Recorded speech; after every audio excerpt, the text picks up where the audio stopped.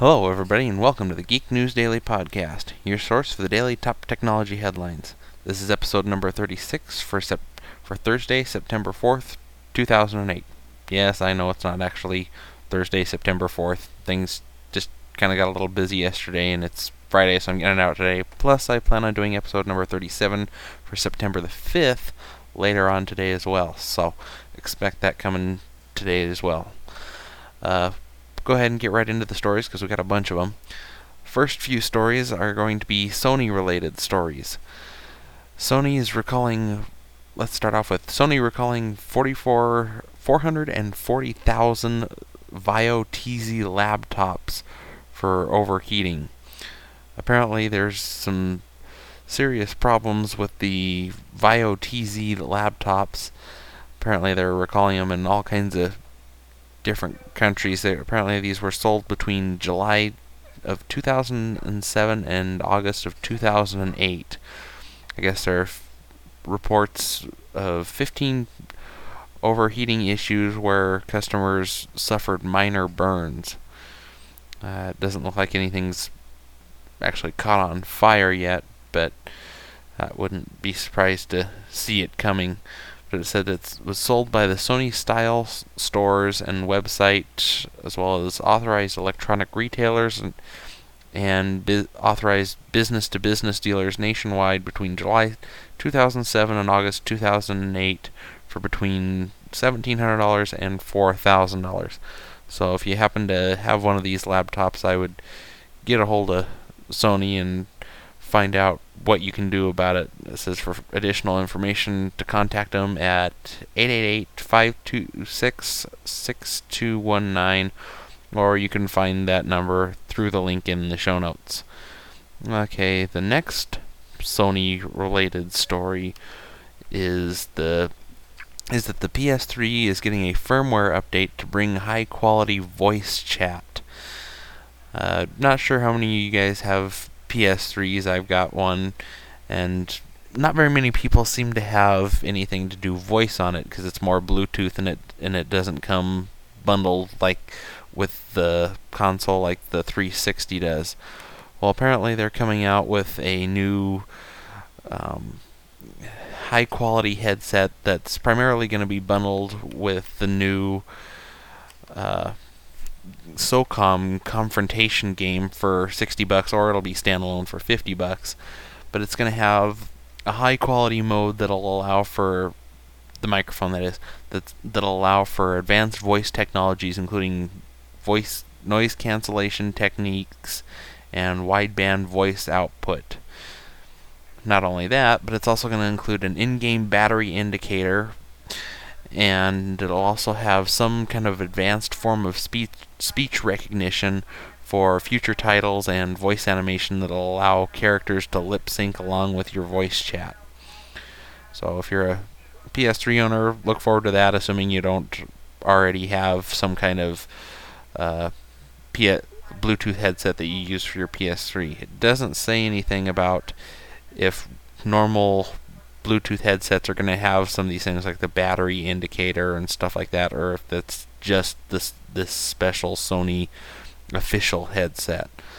So hopefully there will be some details coming out on that. Otherwise, you can look forward to getting that, and it's definitely worth it to get it with the SOCOM bundle if it's just an extra $10 more.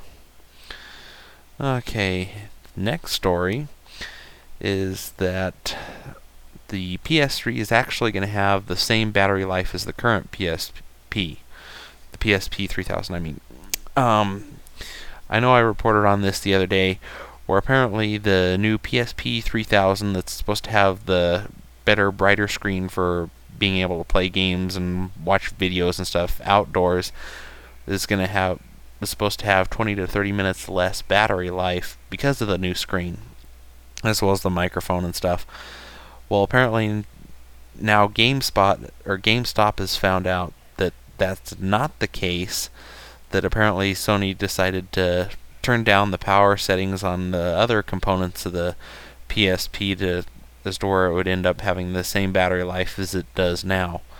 So I don't know if this was just all kind of a ploy to push the larger batteries or what, but Anyway, it looks like the battery life will be the same, although I'll hold off on saying anything firm until I actually get a unit in my hands and can compare the battery lives. Not that I really need a third PlayStation Portable, but not to say that I wouldn't like one. Anyway, in our final Sony-related story, apparently Sony and PNY have partnered together to release the Ghostbusters movie on flash drives. I don't know how big of a Ghostbusters fan you guys are. I've honestly never seen the movie. I plan on watching it here real soon. I think I can get it through the PlayStation 3 PlayStation Network store thing, or hopefully maybe I'll get it watched sometime this weekend. But apparently they're partnering as to where now it's on, I think it's like an 8 gig flash drive or something like that, or 4 gig or something like that, where they're putting the movie on the flash drives and selling it that way. I don't know if the space is past the movie or if that's with the movie included or what, but no word on pricing, although apparently it's already available in the UK for what would be for £29, or what would be equivalent of $60 US. If that's the case, I certainly don't think it's worth it to have a flash drive with a movie on it if they're going to cost that much. I'd rather just stick with a DVD or even a VHS copy than spending that much. Anyway, that's enough of our Sony stories. Next story we have is a 200,000 core supercomputer is being built. No word on just how this compares with other supercomputers, but it'll be able to process 2 petaflops. It'll have a processing speed of 2 petaflops, and it'll have more than a petabyte of memory and 10 petabytes of disk storage, as well as the 200,000 processing cores. They say apparently this is IBM's future Blue Waters supercomputer that's supposed to be coming out of the University of Illinois at Urbana-Champaign. Apparently the computer is going to cost $208 million, so it'll be a little on the expensive side, but it's going to be used for doing calculations like simulating the sun's coronal mass ejections, studying black holes, and molecular biology. It says probably developing on IBM's Roadrunner supercomputer power, which we're looking at, it could be available nationally at a campus level. But I'm sure it won't take too long for somebody to program something that wasn't intended for on it. Anyway, enough of that story. Next story we have, if I can find it, is Google co-founder Sergey Brin is expecting the new Google Chrome browser on Android. Of course, this is the Android that we still have never seen on phones yet. Well, we've seen little demos of it, but that's about it. But although it's supposed to launch here in the next couple of months, apparently, don't know how much of Chrome's going to make it onto an actual browser. But he said that at some point they expect the whole stack to be available on the Android browser, or at least most of it. Okay, in our next Google-related story, apparently they're going to be changing their EULA, or the End User License Agreement, for Chrome after a big controversy erupted. Not sure how many of you guys have even saw this or been following it or whatever. I wrote about it, I believe, in the Global Geek News blog earlier this week, where apparently in the EULA, it basically says that pretty much anything that you create or do with the browser is basically Google's property. So where any blog post you write, any videos you upload, basically become that of Google's. Well, someone saw this and it's become a big issue on the internet, and now they're kind of saying, oops, we're sorry, we're going to change it back to what it should have been in the first place. So I guess this is a good thing, but I did post my thoughts on the Google's Chrome browser on the Global Geek News blog, which you can find at www.globalgeeknews.com/blog, as well as more about this issue, including a direct quote of what was in the EULA. And they said that the changes will go ahead and apply to everybody who's already downloaded the browser, plus the people who download the browser in the future. Anyway, I actually have one more Google story I forgot about. Picasa 3.0 was launched with facial recognition. For those of you who don't know, Picasa is a wonderful tool for organizing photos on your desktop, and I think it works with the internet. I think there's a photo sharing site on the internet for Picasa and everything. But now it's going to have the ability to have facial recognition as to where you say you have a picture of, say, you and a group of friends or whatever. You highlight a particular person, it will go through all of your photos looking for that same person with their facial recognition technology, and then tagging that person in all your photos so that you only have to do it once, and then it automatically applies to all your photos. So that sounds pretty cool, so you might want to check that out. Now on to an Apple story. How surprising. Well, this one has to do with the iPod Nano and iPod Touch that are supposed to be unveiled next week. Apparently there's been some dimensions and stuff that have leaked online, so if you click through the link on the show notes there, you'll see what the dimensions kind of look like for the new iPod Nano and iPod Touch. Not a whole lot of changes, I don't think, but it'll give you an idea, other than, of course, the new redesigned Nano. But it'll give you a good idea of what could be coming out. Okay, the next two more stories here.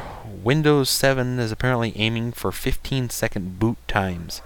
I guess in the lab they've been able to get some of the computers running Windows 7 to have 15-second boot times, which would be a whole lot better than the 5 minutes or so I have to usually wait for my computer to boot up.